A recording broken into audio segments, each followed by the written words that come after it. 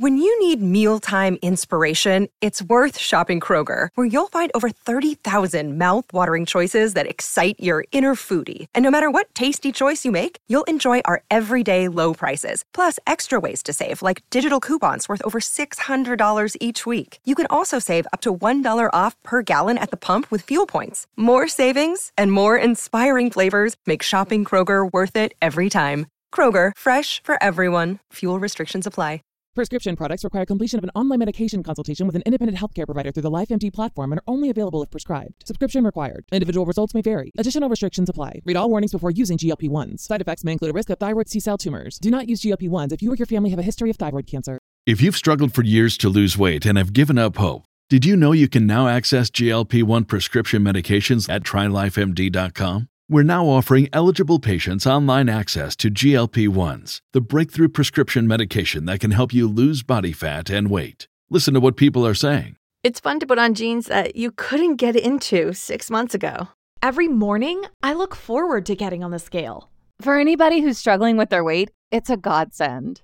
And here's the best part. Your insurance may cover 100% of the cost of your medication. So go to TryLifeMD.com to have your eligibility checked right now. Get started today at TryLifeMD.com. That's TryLifeMD.com. Good evening, listeners, brave navigators of the enigmatic and the concealed. Have you ever felt the pull of the unanswered, the allure of the mysteries that shroud our existence? For more than a decade, a unique comic publisher has dared to dive into these mysteries, unafraid of the secrets they might uncover. This audacious entity is Paranoid American. Welcome to the mystifying universe of the Paranoid American podcast. Launched in the year 2012, Paranoid American has been on a mission to decipher the encrypted secrets of our world. From the unnerving enigma of MK Ultra mind control to the clandestine assemblies of secret societies. From the awe-inspiring frontiers of forbidden technology to the arcane patterns of occult symbols in our very own pop culture. They have committed to unveiling the concealed realities that lie just beneath the surface. Join us as we navigate these intricate landscapes, decoding the hidden scripts of our society and challenging the accepted perceptions of reality. Folks, I've got a big problem on my hands. There's a company called Paranoid American making all these funny memes and comics. Now, I'm a fair guy. I believe in free speech, as long as it doesn't cross the line. And if these AI-generated memes dare to make fun of me, they're crossing the line. This is your expedition into the realm of the extraordinary, the secret, the shrouded. Come with us as we sift through the world's grand mysteries, question the standardized narratives, and brave the cryptic labyrinth of the concealed truth.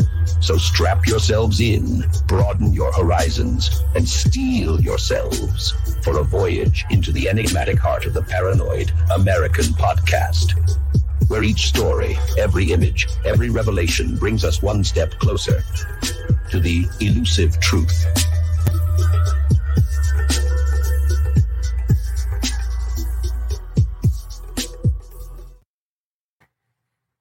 Hey, it's another episode of Paranoid American Podcast. And today I've got a guest named Robert Stewart from Afterburner Comics. And I was just telling Robert, there he is, front and center, that when I first joined Instagram, here, we'll stick you up on the middle for a little bit here. Let people bask in your glory. When I first joined Instagram a few years ago, I was like a baby into social media, and Robert was one of the very first accounts that I followed.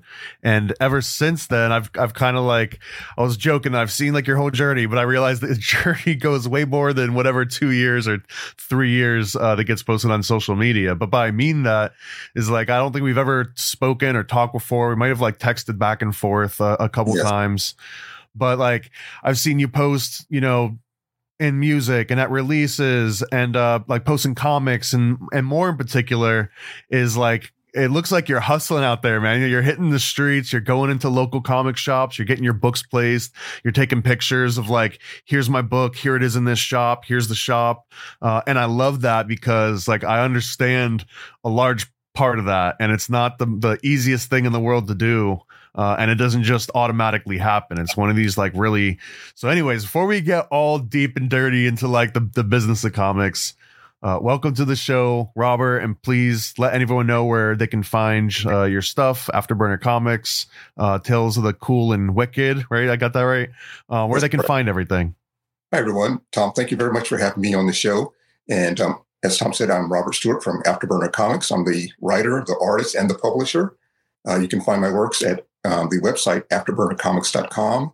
And you can follow me on Instagram at Afterburner Comics. So, and your main title, where did this come from? I want to just jump right into Tales of the Wicked and Cool. Where was the inspiration? You're on volume, like 7 or 8 at this point? Yeah, I've got number 10 coming up, and the title is Afterburner, Tales of the Cool and the Wicked. And as far as the title, a lot of it comes from my military background. I was in the Navy before, so I was always around, seeing the F-14 planes flying around. And when I came up with the name for my comic series, I wanted something that kind of gave the connection to action and something moving forward. And so to me, it was natural to use the name Afterburner. And the subtitle of Tales of the Cool and the Wicked, for me, that's kind of the most important part of the title and kind of the core of the series, the core anthem of the series, so to speak, in that the tales that I'm telling in Afterburner are very much related to film noir. And if you're familiar with the film noir genre, a lot of film noir was that you'd have these really, cool settings and, these long, dark shadows and, these private eyes that were, maybe intermingling with, say, like with the, someone like Lou Archer, the private eye Lou Archer, he was in L.A., but a lot of times he would spend a lot of his time in, Beverly Hills or, these really posh places where from the outside, everything looked really cool and attainable. But once you got within the realms of those areas, you started to see some of the more darker areas of where they were, whether it was from a mindset or just for their intents and purposes. And in the sense of Afterburner, I kind of leave it up to the reader to decide which of the characters is, kind of a cool person and which of them has wicked intentions.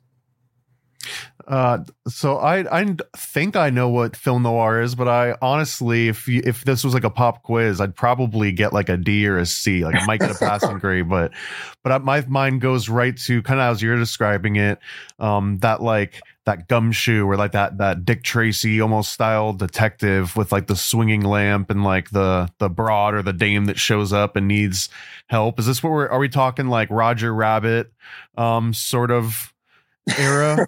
I would imagine that Roger Rabbit would be a well, the detective from Roger Rabbit.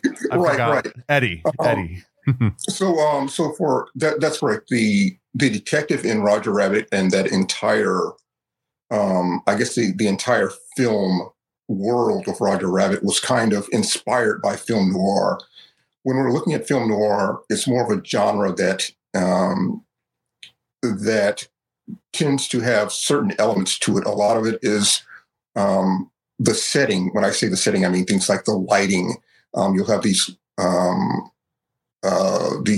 lots of shadows, shadows in the environment, and also the intents of the characters. So, from a modern perspective, it's something that I could describe to you that would be a good example of film noir. Would be something like I'm kind of blanking on modern perspectives. I think things like, I can recommend you something like Double Indemnity that had Barbara Steinweg and Fred McMurray. So that's a very famous movie that would have probably just a classic film noir type of setting. And also from comics, I think the prominent book from comics would be The Spirit with Will Eisner. If you look at Will Eisner's Spirit, just his layouts, his pacing, the femme fatales. Femme fatales are an important part of film noir. And I think that, again, the textbook from that is Will Eisner. Look at Will Eisner's Spirit, and from Will Eisner's Spirit, you see the connections to Frank Miller's Sin City. And in a film media, then look at stuff from, say, I would put Quentin Tarantino stuff into the film noir category. Also, something from Michael Mann. If you saw the movie with Tom Cruise and Jamie Foxx, was that Collateral? I believe so. Is when Tom Cruise had like dyed hair or something. Yes. So I would put that in the film noir category. I would put, of course, LA Confidential a couple of years ago with Russell Crowe. But some of the main elements that you're going to see in film noir are going to be characters that are duplicitous. So they'll state one objective, but they've actually got an underlying objective to whatever their cause is. And also you'll see, as I say, the world environment is almost a character in itself in film noir. And in film noir, you have to have a femme fatale. It's essential. And I think that's especially essential in today's environment when we look at how mainstream media is trying to incorporate a lot of different people and characters into storylines. I think film noir shows a strong template for a very effective way of how that can be done. Because when you look at the classic femme fatale, on the surface, they may seem like, like they're just a passenger in the narrative. But as the story progresses in a film noir story, it becomes very clear that the femme fatale is actually the driver. The femme fatale is actually a lot of times the mastermind behind the events of the story. And there's a subtlety there. And I think that plays in well to the different dynamics of, as people, as individuals, how we all use our own innate strengths to progress, as opposed to trying to copy the strengths of someone else. That doesn't work very well. We have to play within our own field and play on our own strengths. Comic book terms, think of the difference between, say, Batman and Superman. Two very different individuals from a mindset, from a purpose, from a goal, and from a power set, but very effective in using the tools that they have. And that was a bit of digression, but I'm trying to connect the points and show the relationships between the film media and the sequential narrative of comics. I like that. I guess in my own bumpkin mind, I never really considered that film noir. Like, I understand the shadows and some of like the monochromatic aspect. And even when you describe the environment as a character, I get all that. But I guess I had never, until you just sort of explained it in a really great way, that the ambiguity of intention of every character is almost like this other trait. And just like the aesthetics are shadowy, it's almost like you take that same shadowy aesthetic and apply it to the story itself and the characters themselves, which is a really cool, because now that I'm going through all the old noir movies, it is like every single character, you're always like, they're up to something, like they're plotting something. And it's a really good about the femme fatale too. And I realized, just like film noir, I think I know what a femme fatale is, but like is there a checklist? Like if there's a movie, like a film noir movie comes on and Robert's watching it, you've never seen it before, right? And let's just say it's called the Femme Fatale, but like they open and there's 10 different ladies that get revealed. Like, what are you looking at to be like, okay, she's not the Femme Fatale because of XYZ. She might be it because of, so let me just throw one out there. Like if they wear their heart on their sleeve and there's no ambiguity, does that make them more like, oh no, they're definitely the Femme Fatale, they're definitely hiding something? Or I say that in jest because it's not like it's a golden rule, but I think the one thing that I look for is, are they cool under pressure? I'm going back again, there was a movie called, I believe it was To Have and to Have Not. And that was Humphrey Bogart and Lauren Bacall's first meeting. I believe that was To Have and to Have Not. Probably 1947, 1948, something like that. Lauren Bacall also played a witch in a few movies. She was like the witch wife, I think. I think so. I might be wrong on that, but it would she was one of the classic sort of like film noir actresses of the era, right? Right. And one of the things that I always look for from theirs. So there's two sides of film to the Femme Fatale. Sometimes they're using soft energy, and I think Lauren Bacall, especially in To Have and to Have Not, was very good at using soft energy, in that she projected almost a very soft feminine side.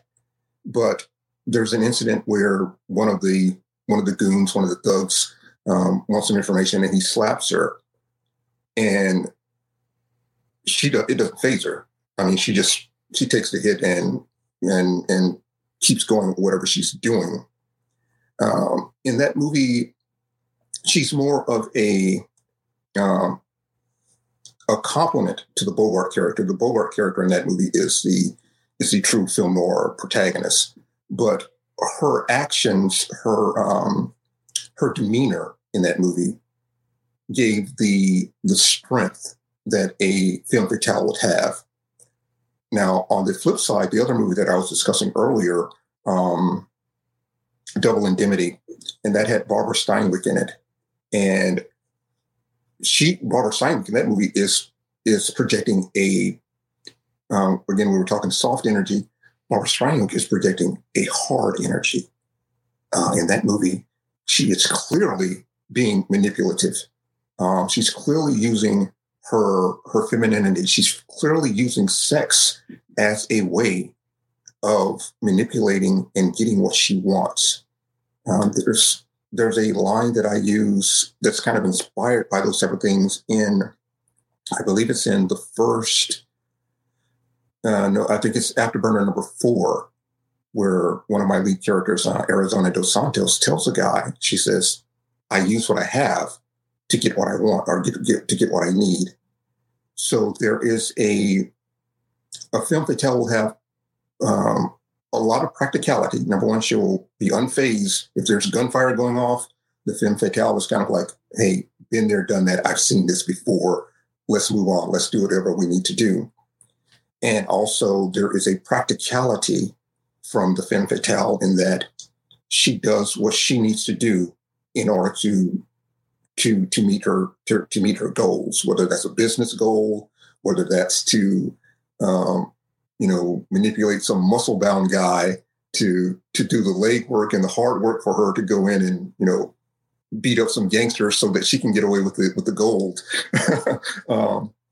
There's just a different way that the Femme Fatale will use, that you will see that she is projecting power without being, without flexing her muscles or brandishing a gun or something like that. The Femme Fatale will use a more strategic method of achieving her goals. And once you are looking at, say, a movie or reading a story, and you see and you're trying to establish, we're talking about trying to establish who the Femme Fatale is. When you see the individual, in this case, we're saying Femme Fatale, so is when you're seeing the woman that is very cool under pressure.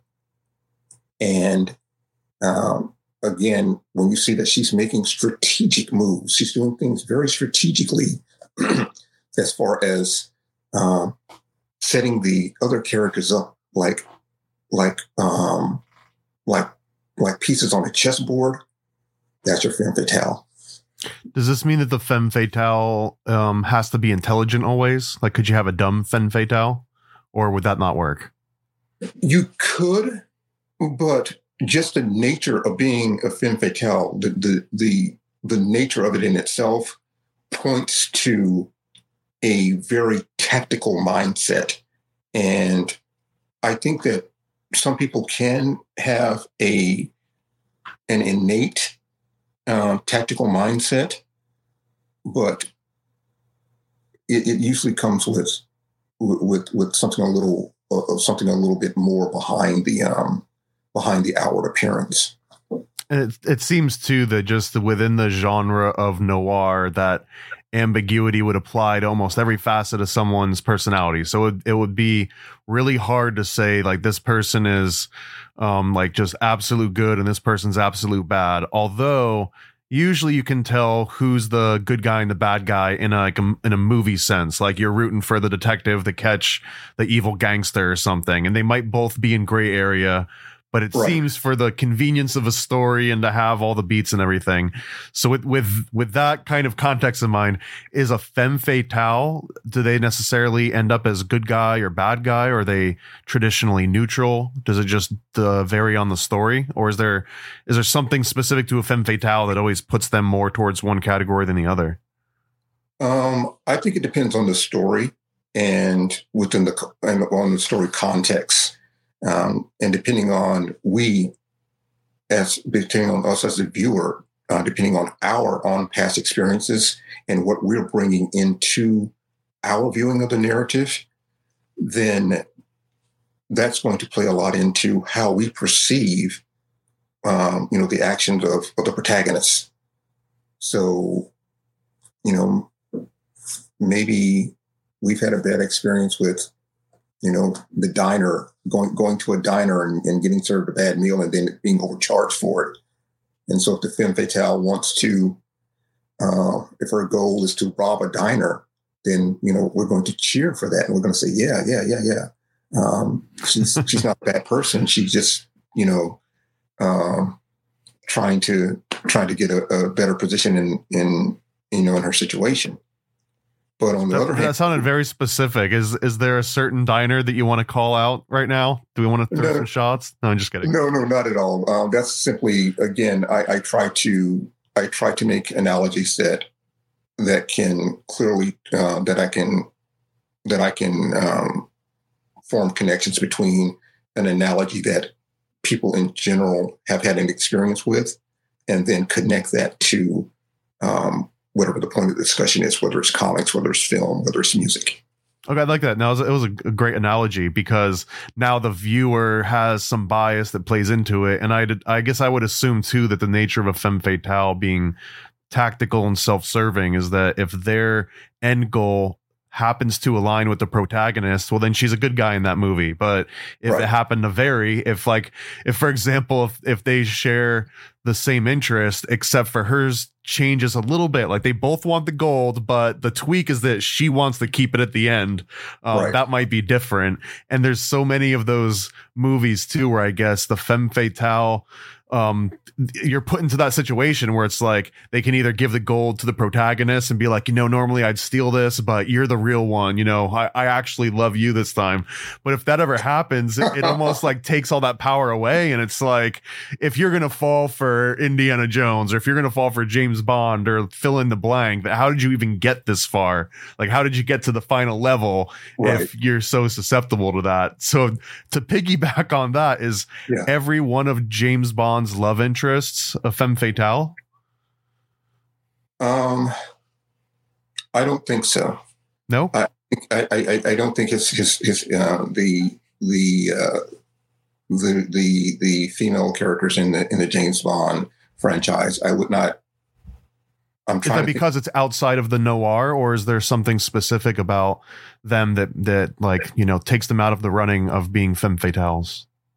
I think because the only two that, because usually and understandably this is part of the, you know, this is part and parcel for the James Bond franchise, you know, just the storyline is that James Bond is the protagonist. But I think the only two that I can readily think of right now would be Maud Adams. I think Maud Adams was Octopussy in the movie, that was one of the Roger Moore movies. And she actually turned out being kind of like a double agent, or she had nefarious plans. But she was pretending to be someone else. So I think she was probably the closest to being a femme fatale, because she used all of the resources that she had around her, including James Bond, to get her goal of, I think she was trying to goal, GOAL, of, I think she was trying to get revenge on someone who killed her family. And the other one that I can think of was in GoldenEye. I think it was GoldenEye with Pierce Bronson, and I believe that was Fram Johnson. She played Jean Grey in one of the X-Men movies. She was a very formidable villain in that movie, but that was her, you know, that was her gig. Being the villain was the gig. She was the heavy, and she didn't have a turn point or any point in the film where she decided that, you know, she's gonna save the cat. And save the cat is a reference to a film instruction series that one of the main ways that you want to have your audience connect with your protagonist is to, the title of the series is Save the Cat. You want to have them as a metaphor, you want them to save the cat, or have them show some type of, no matter how hard the character is, at some point in the film or in the book, you want to have them show some type of empathy for someone that's weaker than them, or some object, you know, that's weaker than them. And in GoldenEye, that character Anna on the Top, she never had that type of scene. So I really can't think of, other than Maud Adams in Octopussy, I can't think of any other James Bond female that had that type of femme fatale, classic femme fatale type of character arc. I like that rule. I haven't heard that before. Save the cat, but basically have a character show some sort of altruism, like just complete, you know, to the benefit of someone other than themselves. And what you said, specifically someone weaker than them, because then it would be true altruism. Because I guess if you do something nice for someone more powerful than you, then it could always be contrived as being some sort of like a self-serving thing. But if it's for someone weaker and it's just like passing by, you just save a cat from a tree or whatever. Exactly. I like that. That's a great little cheat code of, like, you know, build some empathy for this random character. Right. What about what's a modern version of a femme fatale? Is there any like movie you've seen recently in the last couple of years that maybe wasn't classically made to be, you know, a noir style femme fatale, but it's like that character's the femme fatale in this context? It's really difficult from a modern standpoint, because I think that modern writers have a different concept on power projection, and I think they're still trying to reinvent the genre, so they don't understand. Or I shouldn't say they don't understand, because if a writer has reached a level where they're, you know, working on a multi-million-dollar film project, I would like to think that at least 2 or 3 people in the room have some formal training in character development. But I think they're trying to reinvent a genre, and it's taking them a while to get things correct, or to course correct. And so they don't understand how to build a femme fatale, because unfortunately they don't understand the differences in how power can exist. It's that thing that we were saying before, between the difference between, say, Superman and Batman. If you only see power as being able to lift up heavy things and, fly and throw. Shoot lasers. If you can't shoot lasers, then what are we even doing here? Right. But in that case, if you've got Superman and Batman in the room together, Batman is the most dangerous person in that room. But he's using a different skill set, a different power skill set. And I think as an audience, we can recognize that. And as writers, modern day writers, I think they can recognize things on that level, that, okay, Batman's the most dangerous guy in that scenario. Does that mean he wins? Does that mean Batman versus Superman locked in a room, Batman wins that fight? And again, that comes from the classic thing. Did he have time to prepare? And if he's had time to prepare, and the whole essence of especially the modern day take on Batman is that, yeah, he's already prepared. The same thing if you see from Batman and Superman are the DC examples, but if you go to the Marvel side of things, the common thing for the Black Panther right now is that T'Challa is the most dangerous man alive. But without the Black Panther uniform, and even without the sacred herb that he takes, the guy's just absolutely the most deadly guy around. And it's more so because of what they're using up here, and the motivation and the strength of will that they have in their heart. Those are the things that make them formidable. And I think what's missing in modern cinema and in modern media, whether it's comics, whether it's movies, whether it's television, is that the writers are bringing in, let's say if they're trying to do a femme fatale, they do not understand that the true strength of a femme fatale or of a protagonist doesn't come from, how many guns they can carry, or, how physically tough that they can be. That's not where the true strength and being formidable comes from. That is a byproduct of strength. But the true strength of a character and the true thing that motivates and gets the character going and makes him a winner, that comes from strength of heart, and from that tactical mindset. And in modern cinema, again, I'm trying to think of it, and I haven't seen it. I see them trying to use power projection, as in physical power, hard power, like a masculine energy. They understand how to use masculine energy.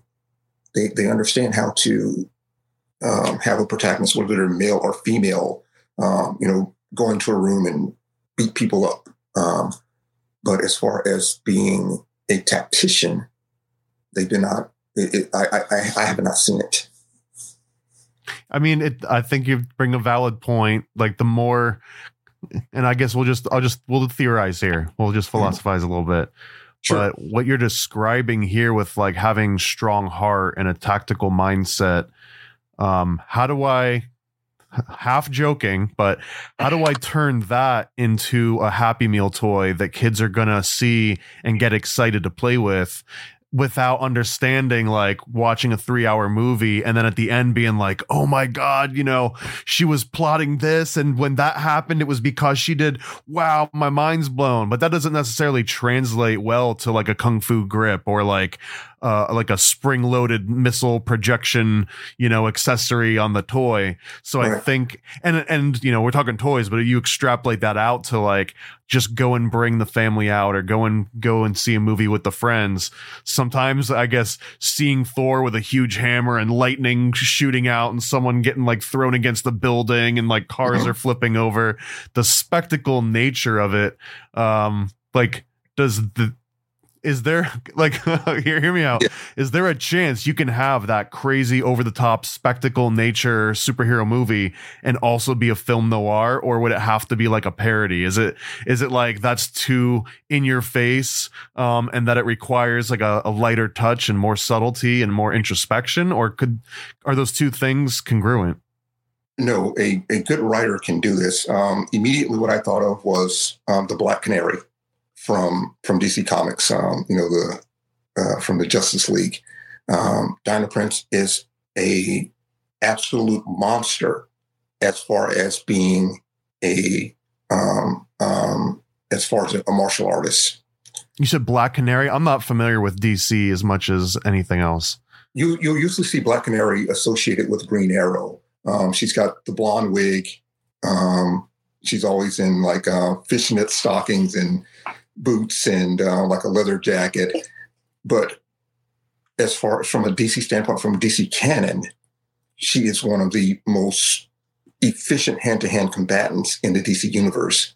And the same thing with another character in the DC universe is Lady Shiva. Lady Shiva is, Black Canary is like in the top 10, but Lady Shiva is sitting either, depending on who's writing the story, she's either sitting in the number 1 spot next to Richard Dragon, or she's sitting in the number 2 spot right along with Richard Dragon. These are two highly efficient characters that could carry a story, and they both think in a very tactical mindset, but they also have these fighting prowess that would translate very well into like a John Wick environment. Now, I would not necessarily put them in a femme fatale category. Maybe Lady Shiva, because Lady Shiva is, for the most part, a villain, but sometimes she has her soft spots. A Lady Shiva movie would go over well. I think better than a lot of what I'm seeing now. One thing that I would say, can there be a combination of the two? Yes, because I've seen it in a movie called Atomic Blonde, and I think that Charlize Theron, I think, right? Charlize Theron, yes. If you look at Charlize Theron, Atomic Blonde is what Black Widow should have been. Atomic Blonde was a spy thriller kind of set in the late 1980s. And Charlize Theron is, I don't know if she works for the CIA or who she works for, but she goes in and she needs to find out. She's got a main mission. And then she wants to find out who killed her lover, who was also a spy.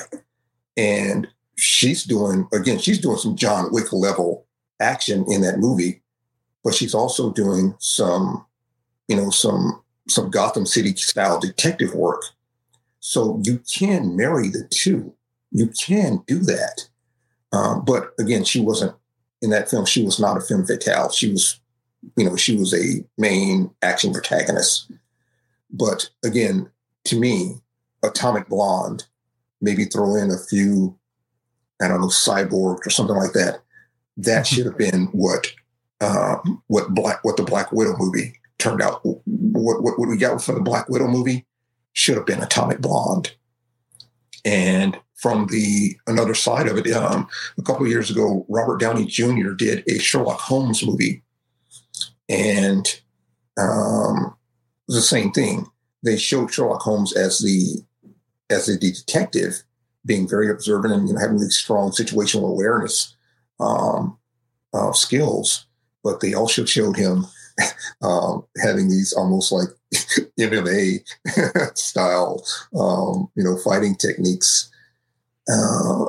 I think. I wonder how much of that's because, like, I understand it's a Sherlock Holmes movie, but also that's Iron Man, and it's like you can't show Iron Man getting beat up and being this frail thing. I don't know. Maybe I'm just reading into that, but it almost feels like people go there, and because it's Robert Downey Jr., it's like we got to see him do like a rear naked choke on somebody. Like he's gonna body slam somebody.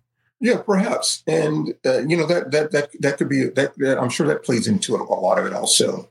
But there was also a German series. I believe it was a German series because I saw it, and it was definitely not a USA production, but it was based on the Sherlock Holmes mythos, and they did a similar thing. It was a very serious detective drama, but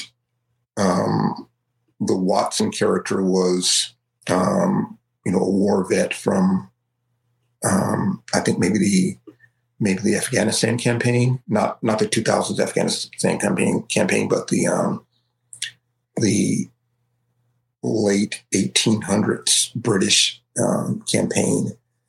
But he had, these combat skills, and he came, he came back to London and started working with Holmes, and kind of taught Holmes these combat type skills. And there was a combination of a very serious detective story, and when the situation called for it, there were these moments of intense action.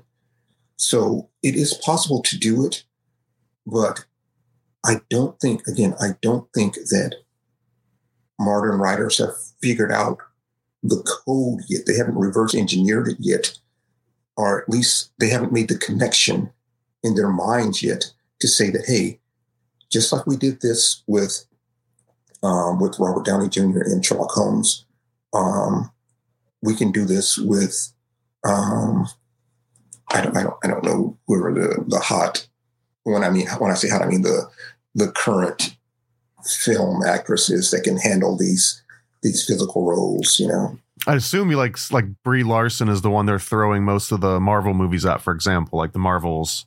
Right. She's sort of like one of the she's the Hulk Hogan, I guess, in the current atmosphere of like comic book movies. Yes, it looks like they're building. They're trying to build the franchise around her. Yeah. Mm-hmm. So if I know it's not possible entirely to like remove yourself from like a sort of a favoritism towards noir and maybe like Batman-esque stories and everything, so that don't have to like separate that from yourself. And I'm curious, are you a Marvel guy or a DC guy? If those are the only two options, you're not allowed to look at Dark Horse or Image or any other indie things. It's like Marvel or DC. Are you one of the two right now? And when you were growing up, when you were younger, were you one of the two?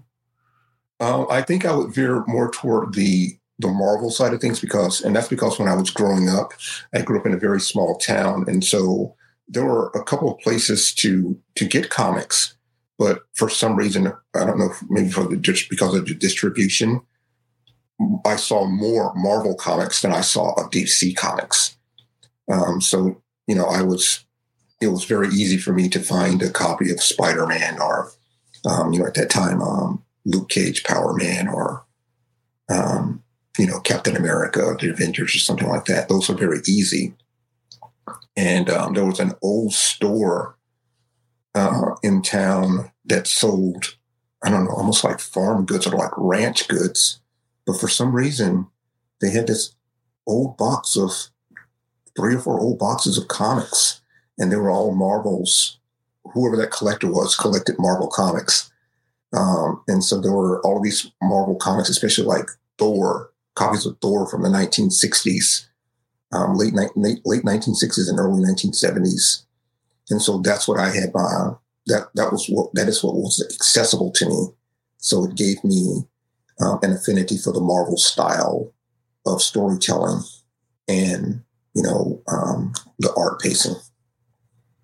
Is there something that you can do to like quantify the difference between Marvel and DC now in retrospect of all the comics you've read? Is there like and you know, like if there's not a great answer, you could just say no, but like, cause I'll go first. Like my example that might be very flawed, but it seemed that DC had these characters that they got their powers from unattainable sources. Their dad was a god, or they came from another planet or whatever. So it was like, here's something that you could never be, and here's how they interact in a place that you are in. And then Marvel always felt like a normal person given these powers. So it felt more attainable, even though I might not jump into a vat of like toxic ooze, and I might not want to have the military replace my skeleton with, you know, adamantium and all that.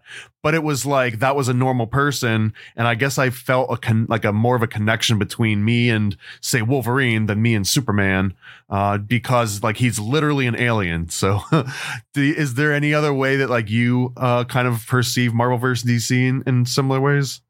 You know, and I agree. That's very similar to how I looked at it too, in that the Marvel heroes didn't seem to have that same cosmic level of power that the DC heroes had. So they were more relatable. And also the Marvel heroes had more relatable problems or situations, let's say situations and challenges. Once they were in their civilian identities, you know, Peter Parker had problems with his boss. Peter Parker was clearly a photographer. You know, growing up, I loved things like art and photography, so I could relate to Peter Parker. I could relate to, you know, at that time, I guess he wasn't really, when I was reading, he wasn't really in high school. He was still, you know, going to college. But I could relate to him as far as his ideals, that the ideals that he was expressing while he was in his Spider-Man persona. I could relate to what he was saying. And then I could relate to the situations that he was having as Peter Parker.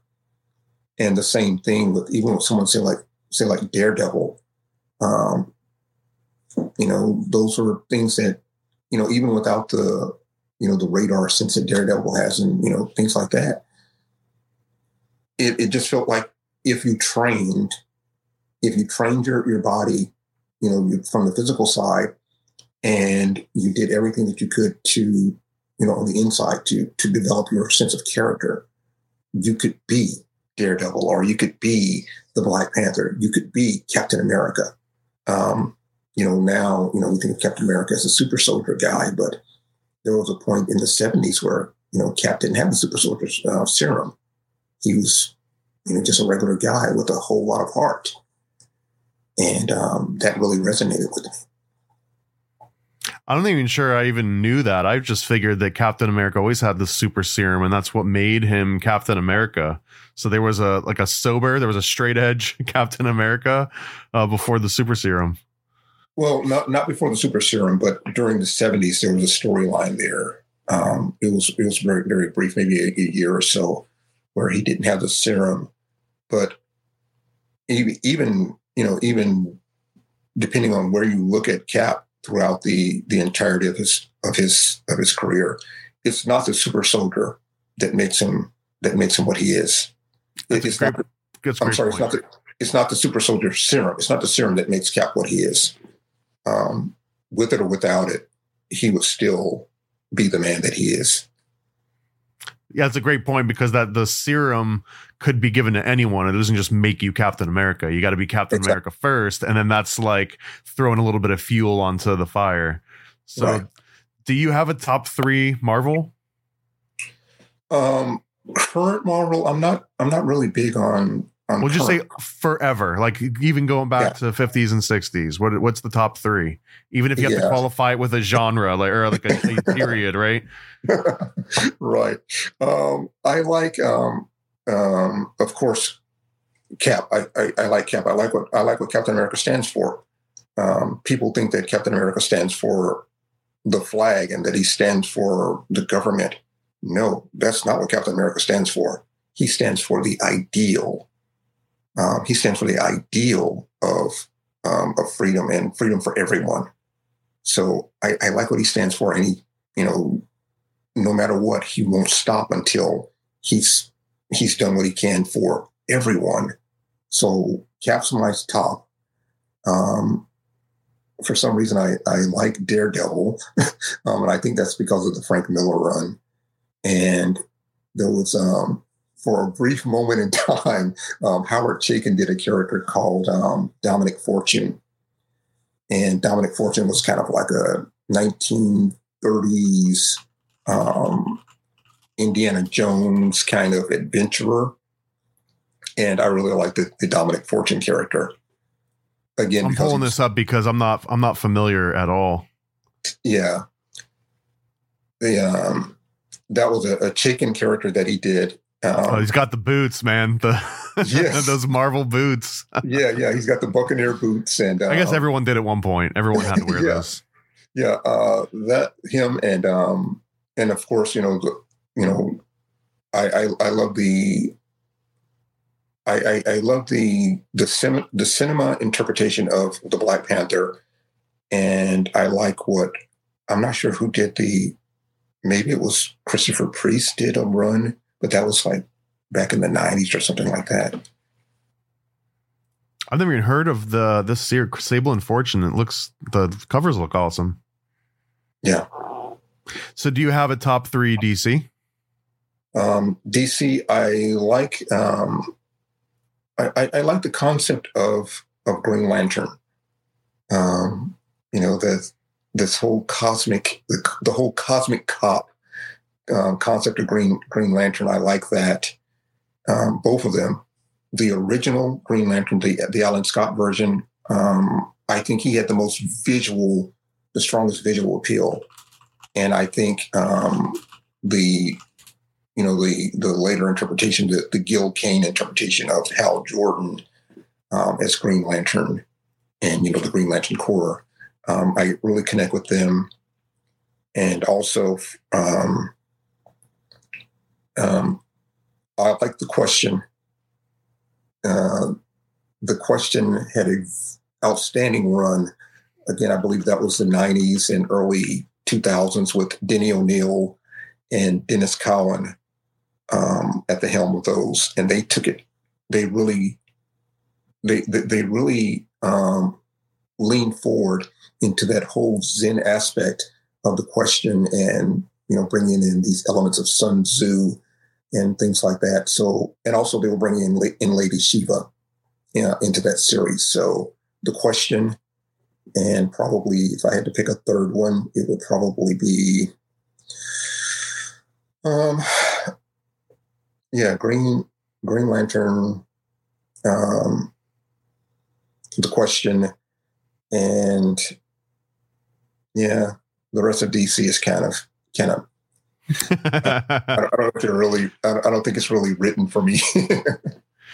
I mean, we are alike in that way, but I also always wonder, was it just because of accessibility, like first off, and then it followed that I was like, no, I relate more to Marvel. I don't know, maybe, but dude, Marvel was always kind of cool. So, okay, so if we were to take a step back and you can expand your horizons outside of just Marvel and DC, maybe that includes imprints and stuff. Do you have any like publishers or imprints that, like, if they come out with something new, you're automatically interested just because they tend to put out stuff that you really like? Love and Rockets, the Hernandez brothers. If I see if I see something from the Hernandez brothers, especially Jaime, if I see Love and Rockets, I pick it up. I don't flip through it to see what the story's like or anything like that. That's an immediate buy for me. A lot of the Mike Mignola stuff with Hellboy. If Mike Mignola's doing Hellboy, that's usually an automatic buy for me. And again, stuff like Will Eisner. If I see a Will Eisner artist book, I'm picking that up. If I see something with, he did Tyrion and the Pirates. I can't believe I'm blanking on his name, but he did Tyrion and the Pirates. He did Steve Canyon. Oh man, I'm blanking on his name. But that creator, if I see something from him, I'll pick it up. Milton Caniff? Yes, Milton Caniff. Yeah. If I see Caniff, if I see Will Eisner, if I see Alex Raymond, who did Flash Gordon and Rip Kirby, I'll pick those up. But again, that's not current stuff. But I was going to say, you might not find anything new by Caniff. Yeah, if you're looking out for it, you might be disappointed. Right, but if I see like an art book from them, something like that, or Alex Tilton, from those guys, because they understood storytelling, they understood pacing, they understood the visual aspects of the sequential narrative. They understood the physical aspect, and they understood the dialect of it. And I don't know. Like I say, I don't see it in modern storytelling. I'm sorry. It pains me to say that, but I don't see it.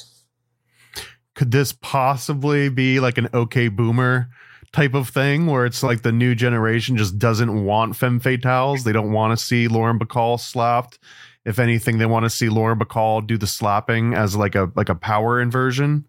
Do you think that like there's just no interest, or do you think it's just that like people have lost the way, and if they only saw really good noir or really good storytelling, it would latch them? Or is it just, bygone era boomers clasping onto what they liked? I say that in jest, by the way. I'm not calling you a boomer, but that's what the response would be on like the comments, I assume. I understand that, but I think there's an attempt to blaze new paths, and I understand that. We all do it. We all try to blaze new paths and try to break away from the past. That is understandable. But there are also some foundations that we have to be able to acknowledge. It's like looking back at Joseph Campbell's hero's journey. Joseph Campbell's The Hero with 1,000 Faces is a testimony, a documentary or a documentation of the baseline foundations that connect heroes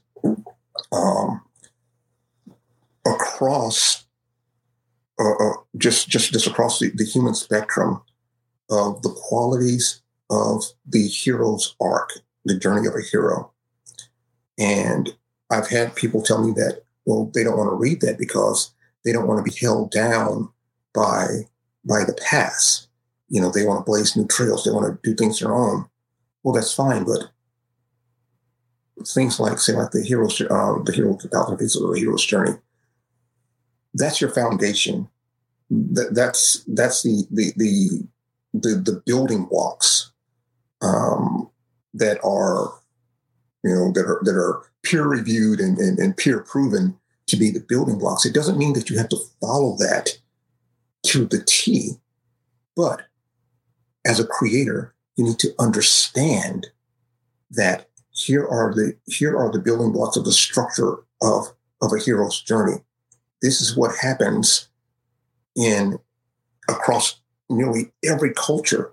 The faces may change, the environments may change, but there are definite story key points that need to happen at specific times in order for a narrative to be successful. And if I can go back for a moment, it has nothing to do, my example had nothing to do with any actions that were taken against Lauren Bacall in that movie. The reason I brought that up, the reason I mentioned that was to denote that he was an individual that on the outside, if an act of violence was going to be committed against him, you would think that they would cower away or go away and go into a corner and cry somewhere. But in her case, she did not. She was able to take that, this act of violence and still maintain whatever goals that she had to do and do them very effectively. Well, I guess the point there being the reason that scene stands out is because it's a subversion of your expectations, right? You expect to see the dainty, attractive woman cower or crumple, and the fact that she doesn't, that's the subversion. And I guess maybe the inversion here now in like modern cinema, where instead of you being surprised by that, now it's like, well, we're going to surprise them by having the girl walk up to Thor and just slap him across the face. And, that I guess, sure. But at this point, you almost expect that. You go to the movie and you're like, oh, of course we're going to see, Miss Marvel, like, punch the Hulk and Hulk's going to go flying or like something like that. And so now the subversion of your expectation is not met because you were expecting it and then it meets it.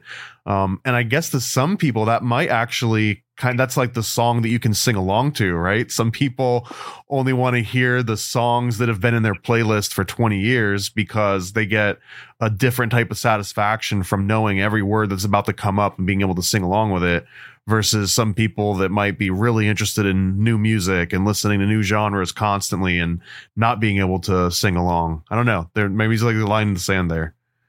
Yeah, and I definitely agree with you with that.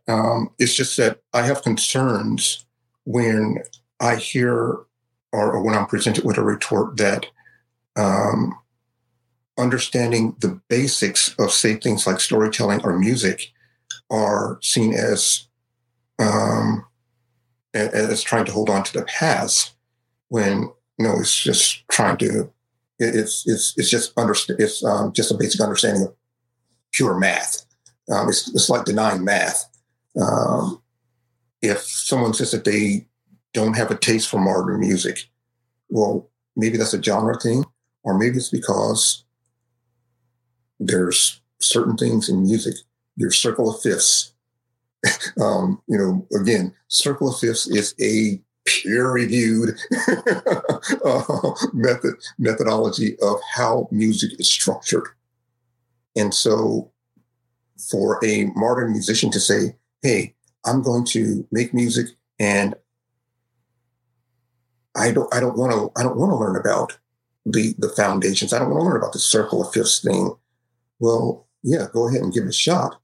And what you come up with may indeed be quite creative, but you would go a lot farther if you took 5 minutes to sit down and look at the circle of fifths to see how musical notes have a relationship, and just the basic elements of a 1-4-5 progression. Just look at those things and then understand those basic concepts and work forward from there, because that work's already been done. It's like saying I want to be a scientist, but I don't want to read about this Isaac Newton guy. I don't want to read about this Nikola Tesla guy. I don't want to read that stuff. I want to go out and find my own answers. Well, okay, you're going to be able to do it. You're going to find some answers, and you're going to find them in your own way. But guess what? A lot of that groundwork has been done, and it just ends up being reinventing the wheel. And so that's a lot of creative time that is being spent, where this creator could have been creating something, a complete package, if they already understood these basic concepts. It does not mean holding tight to the past and just regurgitating and retelling those same old stories or re-singing those same old songs. But you have to have a basic understanding of the foundations. As an artist, it is important to look at the classical artists, say like Michelangelo's, looking at just pick up a George Bridgman's book. You can go to any half-price bookstore or go on Amazon and get George Bridgman's anatomy book. Pick it up and look at how musculature looks underneath the skin. How the body is structured into stacks. That doesn't mean that it's hampering creativity. That doesn't mean that it's not that you can't move forward and blaze new trails, but you have to understand the basics. You have to have a basic foundation before blazing new trails. Otherwise, you're going to blaze new trails and then you're going to crash and burn. Yeah, and that's such a good example out of like a very practical one is understanding human anatomy. And that's another thing that like even self-taught artists, after you've worked with like many artists, like hundreds and hundreds of artists over the years, at least for me, you can usually tell someone that understands anatomy and then is breaking the rules of anatomy to like overemphasize certain things. And then someone that just maybe was never interested in it. And then just draws things on how they imagine the body kind of works without like really studying it. And if there's one tip for an artist that draws people, I guess in particular, but if you start to understand those muscle groups, if you can just remember what they're called, by the time you remember what they're called, you'll be able to draw the human figure better because you kind of understand like where they're at and how they react and how it stretches skin and adjusts the proportions and all this. But so I've got a strained analogy here. I hope it holds up from my head into formulating words and everything. And just to be clear, these are my words, not yours. So if I get some of this analogy wrong, but it almost, as you're describing this, I'm thinking of like the conspiracy community, which I've got 1 foot in comics and 1 foot kind of in conspiracy. These are like the two worlds that I live in. And as you describe that of like this whole thing of like, you don't have to reinvent the wheel just because you disagree with some facet of the system. Sure. Maybe you hate the concept of an 18-wheeler, but that doesn't mean like start from scratch, you know, like forget the wheel. Maybe we make a star-shaped wheel. Like, I don't know, maybe the wheel's a good start. And then you figure out some of the other. So in the conspiracy world, as you're describing, don't start over from scratch. And if you're interested in physics, you know, maybe look at Isaac Newton. Well, there is some propensity in the conspiracy community where it's like everyone has always lied to us, even books, even schools. So maybe there was no Isaac Asimov. Maybe there was no Isaac Newton. Maybe there was no Copernicus. Maybe all this is completely fabricated and fake. And I guess in particular, it's like some people that are in like the flat earth community tend to point at that and say, well, of course you can disprove it if you use all these made up words and terms and science and people that never existed. Don't bring up Copernicus. He was invented by the church or whatever. Right. And we won't have to go into these minute details, but the end result is that there's like a wave of people where they're like, well, I need to build my entire theory of reality and politics and just assemble the world in front of me, but also not stand on the shoulders of anything that's ever been done before. Like, forget Socrates, forget Aristotle. They didn't even exist. Nobody existed before the year 1800. And in the way that you just described it, I love where it's like, you can do that. If you want to step back and you want to say, like, I'm going to invent rubber from scratch all over and form it into a wheel, that's great. And then maybe in 40, 50 years, you might have a tire that's usable. But meanwhile, you've taken all that time and energy that could have been just used directly for creativity and something that you haven't done before and no one else has done before, at the sacrifice of maybe not understanding the full building blocks. But there's like this weird dichotomy here too. Where it's like, if you want to be a trailblazer, it's like, yeah, but you got to be a trailblazer later. First, you got to focus on the basics and the fundamentals and learn what your great grandpappy had to learn. And then you can be the trailblazer.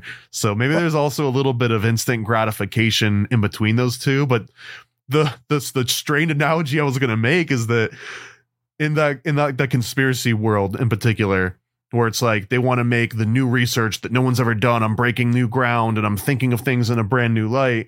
It almost seems like the new, what you'd call it, the woke mass media, where it's like, we're going to take all of these established franchises and flip them on their head and do all this stuff because we disagree with whatever imperialism or fill in the blank ism.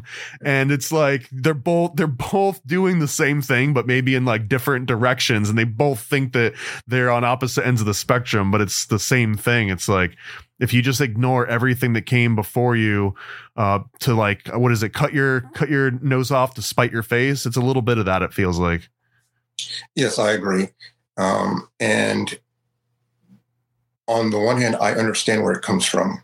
I understand where that motivation comes from, and in some way, I do support it because that's what artists do. We try to blaze new trails, but I also kind of point back and say, hey, yeah, we can blaze new trails, but we have to see how the fire started. How much do you think this is?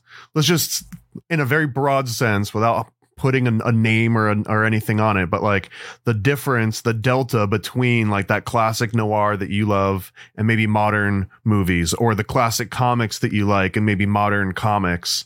Like what do you think would be the main difference between these two things? So like this new generation that's coming and writing this, do you think that it's coming from the artists, or do you think it's coming from the corporations, or do you think it's a blend of the two? Like, if there's a needle, is it like more in the artist column? It's like, oh, it's the artists and the writers that are coming up from a new generation.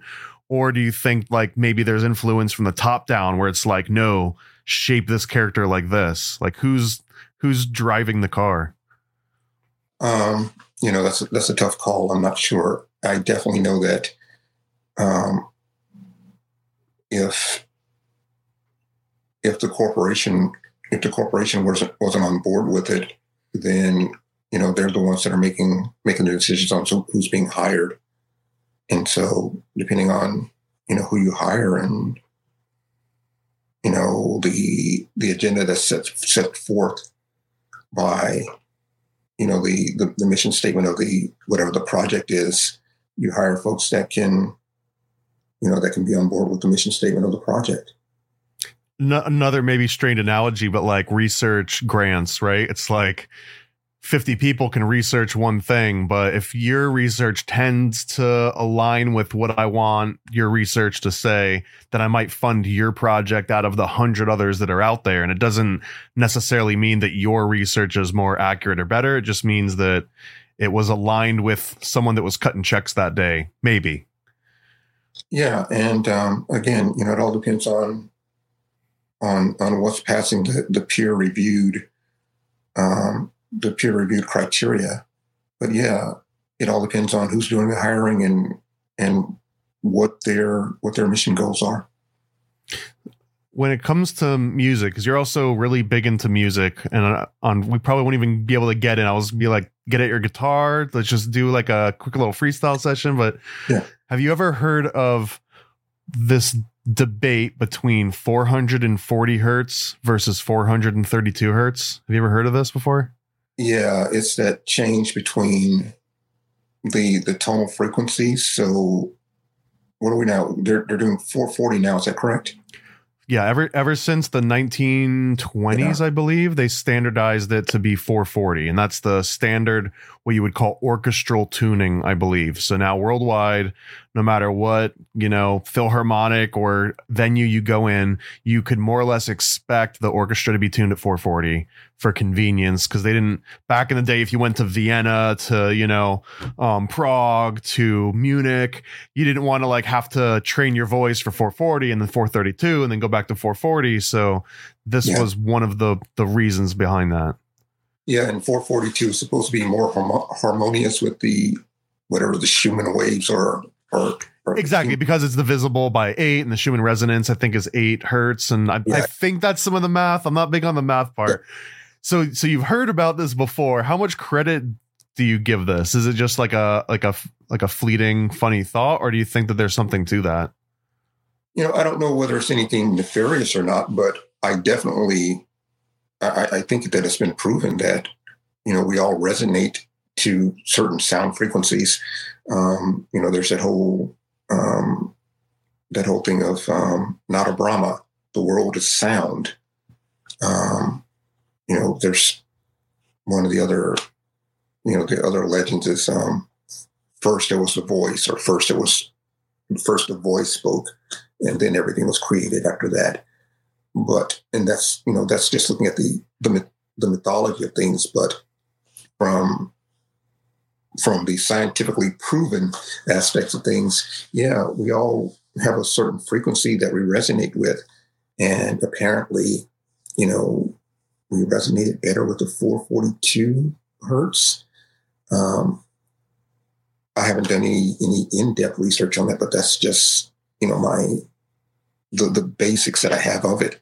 And I think that's, if you tune your guitar down to like open D or D, that puts you in that 442 range. I think so, but I don't remember. So you're talking about like the drop D tuning, but really if you were, if you were comparing 432 to 440, what you would do is first you would tune your A to 432 hertz instead of 440. And then whenever you drop your D down, that D would still be dropping within the context of 432 or 440. So it's like once you set into 432 and you tune that A and everything gets tuned around that A, now everything is technically, and that's where it gets a little bit weird because it's like the frequency of the D isn't 432 or 440 because that's the A. So clearly going to be different. So at that point, like even though the A might be divisible by 8 versus 10, once you get to like different notes, like those notes aren't necessarily divisible by 8 or 10.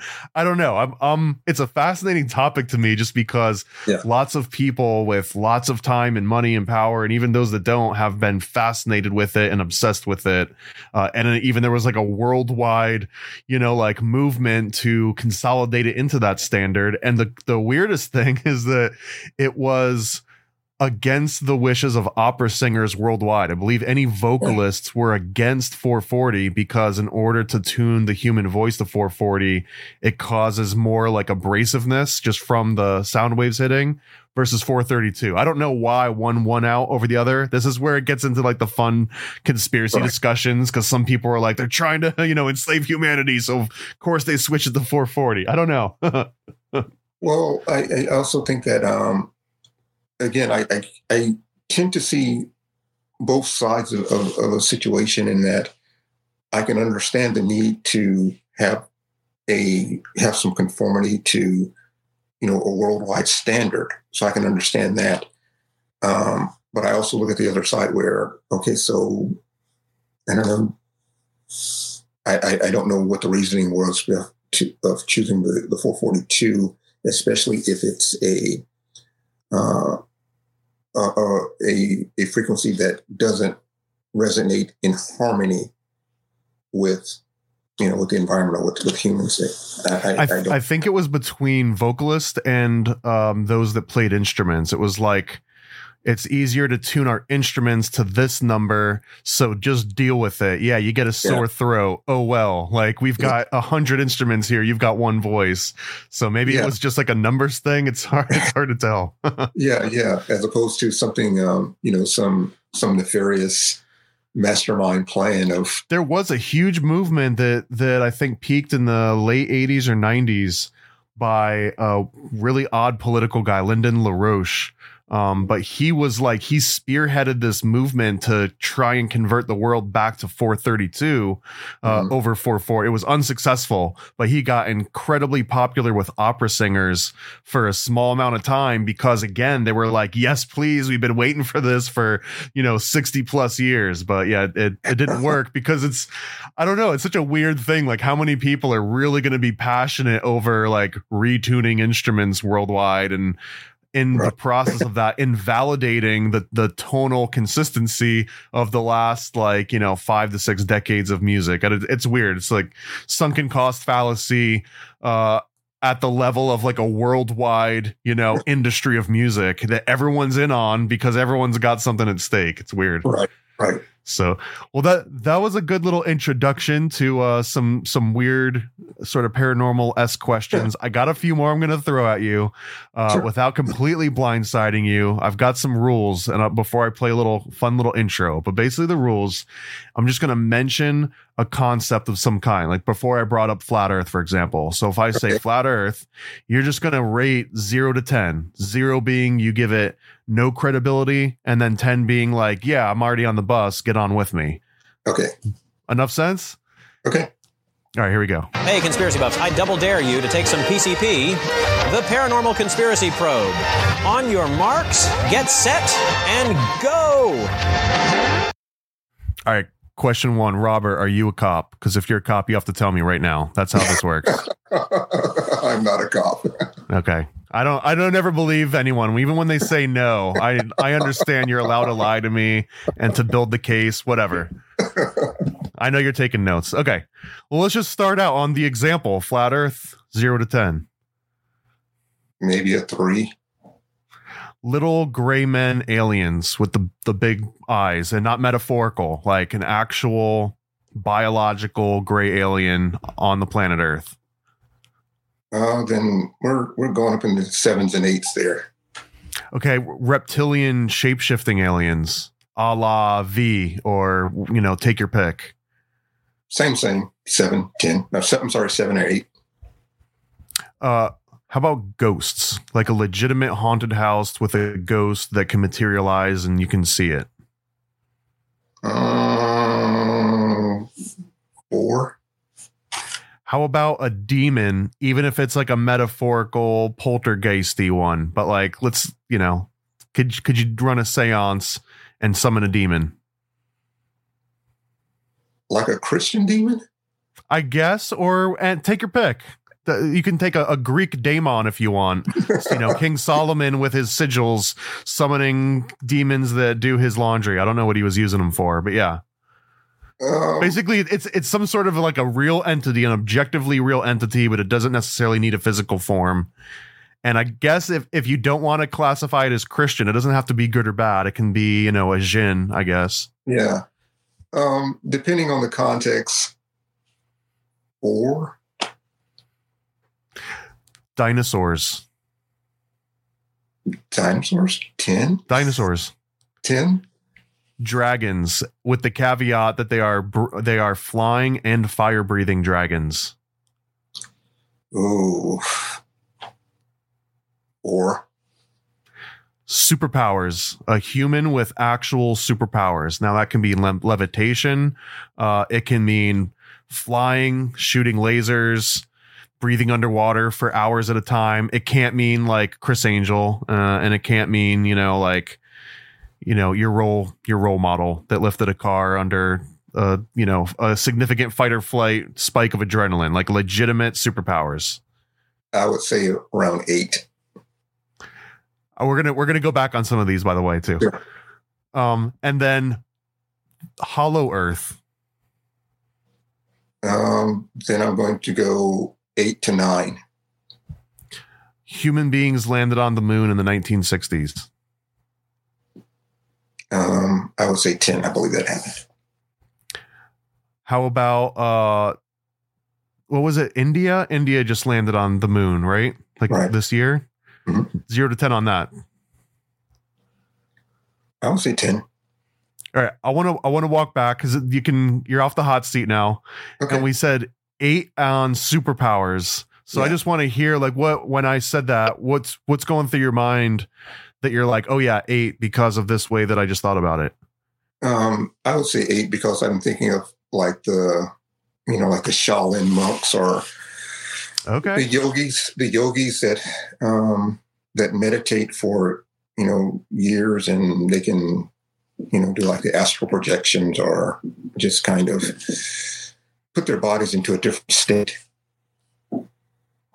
That's a great example, having like full control. And I know I've seen some of the weirdest ones where the guys that could go out in the snow and they decide if they wanted to like melt all the snow around them or not, and they could regulate their body heat to different ways. Yeah. I've also got a really good friend, shout out to Juan Ayala of the One-on-One podcast, but he's obsessed with this self-mummification ritual that some of these like really high level monks would get into. I don't know if you've ever heard of this before. If not, this is absolutely wild. Here, I'll have to pull it up a visual while we talk about this. But there's a very specific name for it. And if you're eating lunch or whatever, just maybe hold off. It won't be, I don't think it's censorable, but I don't know. To me, it's not pleasant looking. But basically, there's these monks that they start to adhere to a very specific and strict diet of food. And it's called, there's a more specific name than just self-mummification. But essentially, this is what happens. This is the end result. Oh, here we go. Soka Shinbutsu. I'm butchering that beyond words, but what they do is they slowly change their diet, and they will basically mummify from the inside to the out. And if it's done successfully, then their body can remain completely preserved indefinitely, essentially. But if they screw up even a little bit, then their body succumbs to just the normal process of decay. So it's like all that work for nothing, and you still die from it. So anyways, maybe this isn't the most biggest flex of a superpower of like, I can go and mummify myself, but the amount of, I guess, heart, like that Captain America style heart of like, everything my body's telling me is that like I'm killing, I'm hurting myself, but they still go through it because they believe that I think this frees them from like the karmic cycle, because they're not like giving anything to be reborn again. Like they're just preserving themselves in place. But anyways, yeah, you brought up the Shaolin monks and like the superpowers. Yeah, I 100% believe you. And in fact, I might have been like a 5 before, and maybe now I'm a 6 because that's a great example, man. Do you have a favorite Wu-Tang persona within the 36 chambers? I do not. Are you a Wu-Tang fan at all? Not really. I had to ask just because you brought Shaolin monk up at the very beginning as your example. So yeah, I was thinking maybe like Bobby Digital or something. I don't know. So I'm also curious too, because I brought up dragons and dinosaurs, and I know when I said dinosaurs, you're like, wait, what do you mean dinosaurs? Yeah, of course, 10. Well, there's an interesting theme that there's more people than not will tend to say 0 for dinosaurs, or they will give like a 5 for dinosaurs and like a 10 for dragons. And you're wondering like why. Well, it goes into this same aspect of like everybody in history has been lying to us, although in the defense of people that deny dinosaurs, if you look into the research and the original OGs in the late 1800s that were starting to find all these like fossilized records and putting together, they kind of even admitted in their own personal notes that they were just sort of like, take one of those and put it with one of those and we'll call it this. And if it looks unique enough, we can sell it to that museum as a this thing. And then we can take the same bones, but it was like Taco Bell of like fossils, right? Like you just arrange the same things in 8 different ways and call it different stuff and charge different stuff. That's the oversimplified version of why some people say dinosaurs are fake, because they believe that those bones might be from something that's completely unrelated to the dinosaur and it was just sold to the museum. That's the devil's advocate explanation of it. So anyways, I'm curious on dragons. I understand believing in dinosaurs. I also believe in dinosaurs. I don't know if I'm a 10. I'm probably like a 9.9. But when it comes to dragons, I feel like I slide way back down to like a 1 or maybe even like a 0 point something. Yeah. So it's fascinating to just talk about dragons a little bit. So let me hear it. Just so, because I try to keep an open mind about everything. There's so many things that we have discovered as humans, and then there's so many things that we have not. And there's just so many options and I don't know, so many ways for life to exist. And, I like to keep my options open. And this is just a question that comes up often, so this is more devil's advocate than anything, but why do you think that there are so many historical stories of dragons, but none at all of dinosaurs? I hadn't thought about it that way. Maybe it's just terminology. Maybe that's what they called them. Maybe when they found the dinosaur's bones, they didn't have the concept or the resources and, like I say, the situational awareness to conceptualize it any other way than to say that it was something, supernatural or something like a dragon. Are there any sort of supernatural or spiritual stories that you give more credit to than others? I'm not asking you to pick a winner of world religions, by the way. I just mean, like, is there a specific story that resonated with you more than in others? Not really. Like I say, I try to keep an open mind with everything. So if I hear a story or, read something, I try to keep an open mind about what, as best as I can, I try to put myself into that context of that time, the physical time, and what the people were seeing around them, and how they were using that to shape what they were seeing or what they were being exposed to.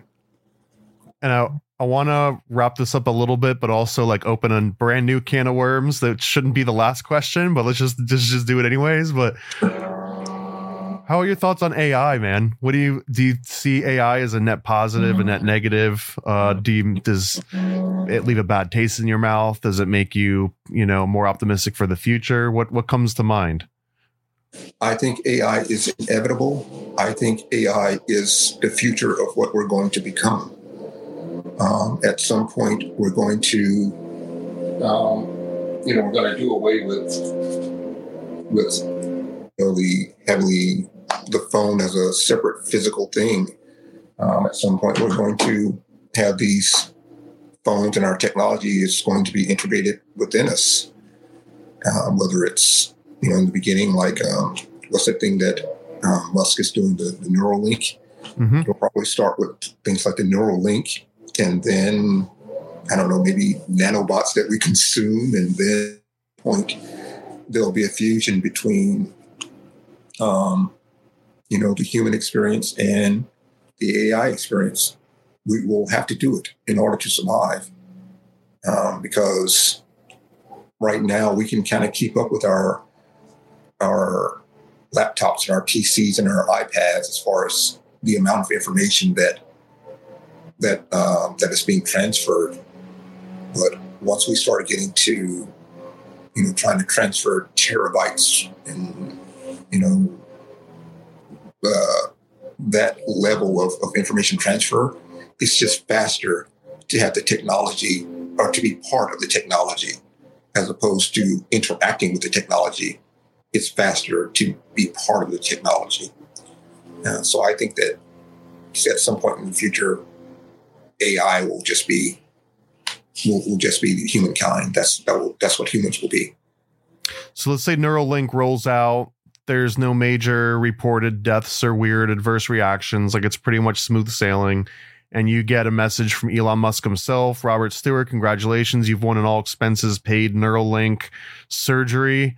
Do you book that appointment, or do you say that's for the next generation, not me? No. When it comes to things like that, I tend to, as we were talking about music earlier and, guitars and things like that.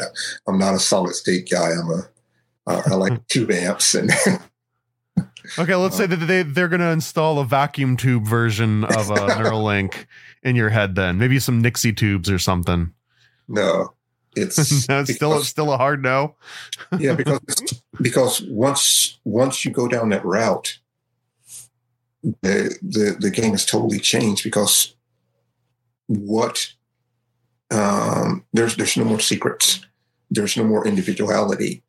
It becomes a hive mentality, because then everyone is connected, is truly connected.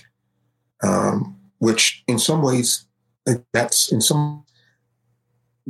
probably like the ultimate expression of existence. That's existence in its highest form.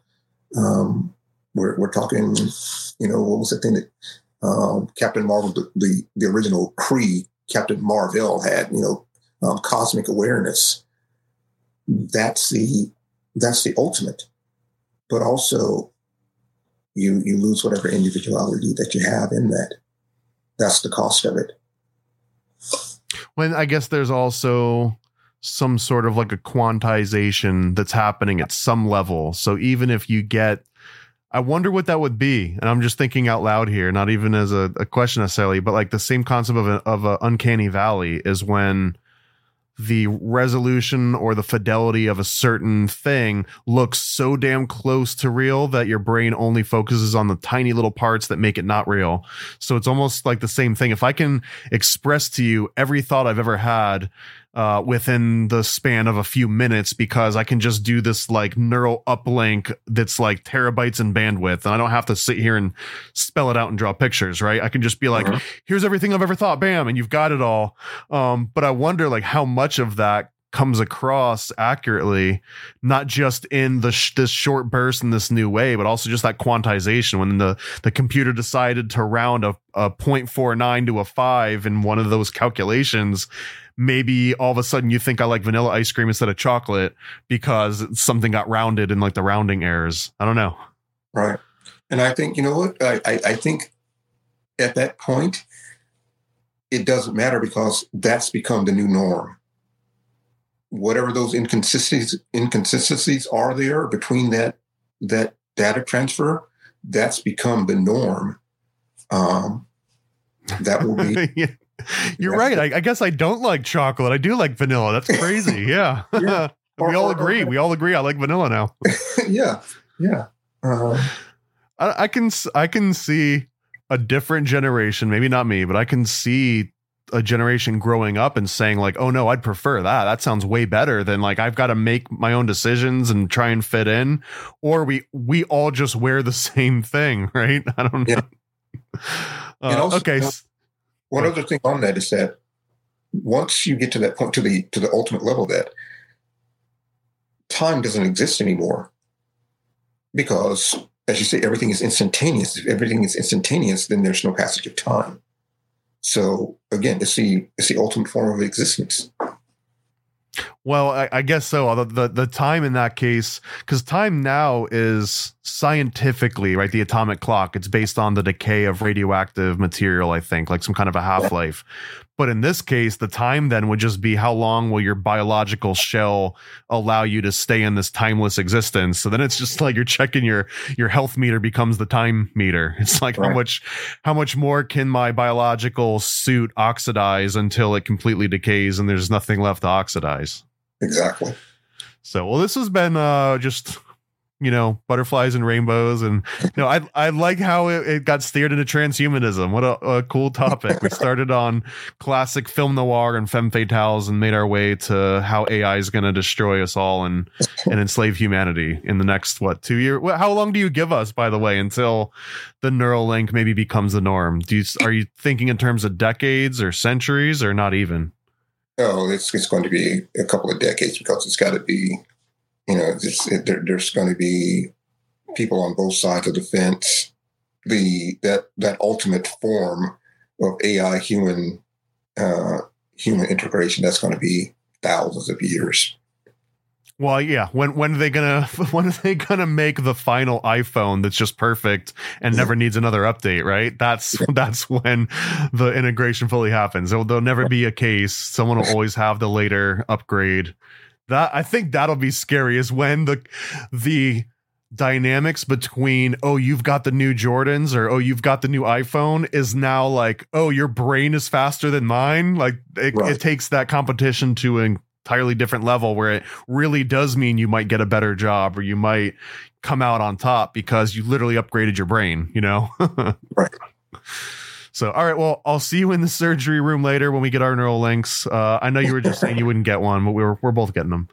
So, Robert, once again, tell people where they can find you and your work and Afterburner Comics. Are there any local shops in your area that you want to send people to? Yes, absolutely. So online, you can find me at afterburnercomics.com. And I'm really active on social media with my Instagram account. So check me out at Afterburner Comics on Instagram. And locally, I'm here in the San Francisco Bay Area, Flying Colors Comics and other cool stuff in Concord, California, Dr. Comics and Mr. Games in Oakland, Comics Experience in San Francisco, Fantastic Comics in Berkeley, Space Cat Comics in San Jose, California, Comics and Collectibles in Sacramento, and least I forget, Zeppelin Comics over in Benicia, California, and Waterford Comics over in Sassoon, California. So check those guys out. They've all been very helpful to me in promoting the Afterburner brand and just as a as an indie creator and publisher. That's awesome. A double shout out. I'll go ahead and I'll look up all of those comic shops and I'll link them all below because I've got nothing but absolutely unbridled, unconditional love in my heart for small comic shops that carry indie books. It's not the norm. Anyone that's tried to publish a comic book and has done the cold calling and knocking on doors, very often they'll just be like, we don't have the real estate. Like, what am I going to do to put it on in front of the Superman book? Yeah, get out of here. That I'm paraphrasing. That's not an exact conversation, but it's kind of the gist. So anytime there's a comic shop that is willing to give shelf space to indie comics, thank you so much. They're what makes the industry, in my opinion, still interesting. If everything was just a Marvel or a DC comic, I don't know how long it could sustain itself. Maybe indefinitely. Who knows? But I don't read those kinds of books. I read stuff like Afterburner. I read stuff that like Robert's putting out. So go and check those out at his website. And while you're at it, go and buy one of these two. Dive into a realm where comedy meets cosmic adventure. Chaos Twins, created by comedian Sam Tripoli and comic publisher Paranoid American, will sweep you off your feet. Join two girls with the astonishing ability to morph into animals, rally with their cryptid crew, and traverse diverse dimensions. But you don't have to take my word for it. Sign up now at chaostwins.com. In a place as curious as Crown City, adventure awaits at every turn. Meet Anna and Becca, two spirited souls navigating a world filled with wonders and weirdness. Alongside their trusted allies, Biggie, Mathilda, and the Chupacabros, they'll stand against aliens, reptilians, and mysteries beyond imagination. Dive into their captivating tales and discover a world where anything is possible. For more information, visit chaostwins.com, samtripoli.com, and paranoidamerican.com.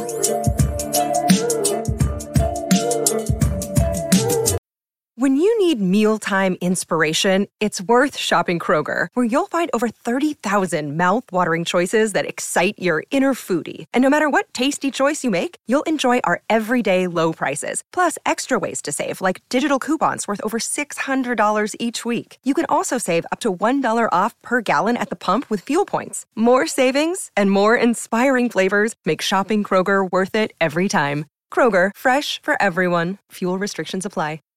Save big on brunch for mom, all in the Kroger app. Get half gallons of delicious Kroger milk for $1.29 each. Then get flavorful Tyson natural boneless chicken breasts for $2.49 a pound, all with your card and a digital coupon. Shop these deals at your local Kroger today, or tap the screen now to download the Kroger app to save big today. Kroger, fresh for everyone. Prices and product availability subject to change. Restrictions apply. See site for details.